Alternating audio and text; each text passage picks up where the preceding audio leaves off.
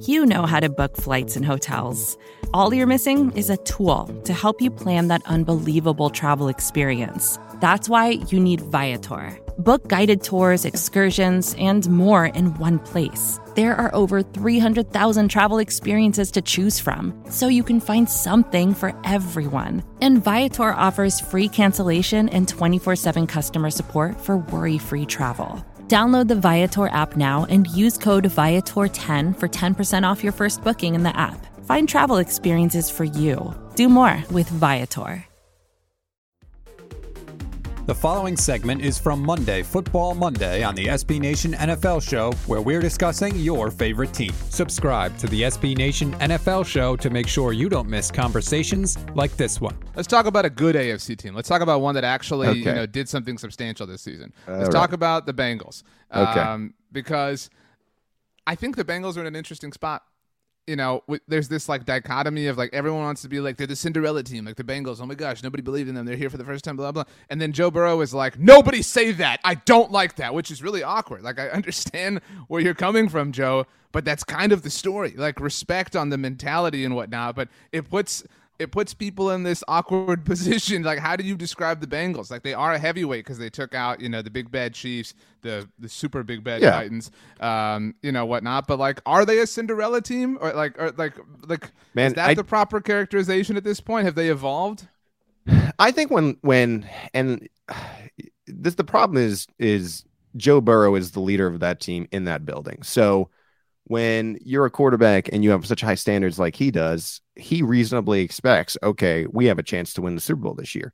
Outside looking in, this season for the Bengals would have been a grand success if they simply made the playoffs. So you want to put the division there. So they won the division. My God, no one expected that. And it seemed like they were at least a year or 2 years early.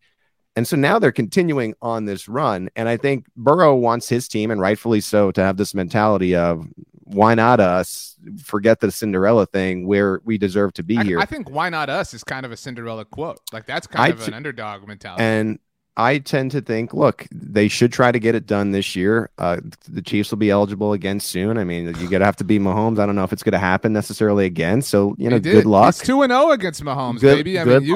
I hope it happens for them, maybe, and we'll see. But no, I get that mentality, and I think it's just an internal versus external thing. You have to feel that way if you're internally in that building, Interesting. I mean that's going to be their narrative all week. Is did you what if this question will be asked in different variations.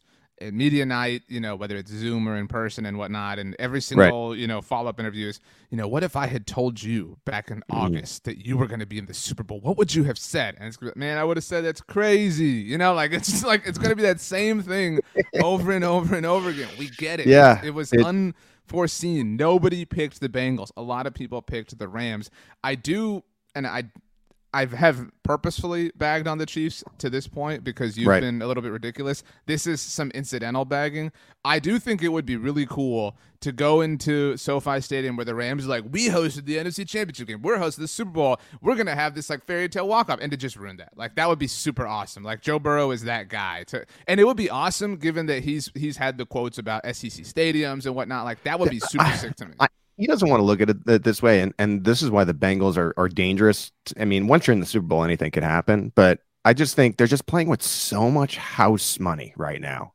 They just I know he doesn't want to say this, but they just weren't supposed to be there. They weren't supposed to be there this soon. This was supposed to be maybe a 23 thing, maybe a 24 thing that they were trending in the right direction. We weren't sure about their offensive line. They've managed that despite it being one of the weaker units in the league.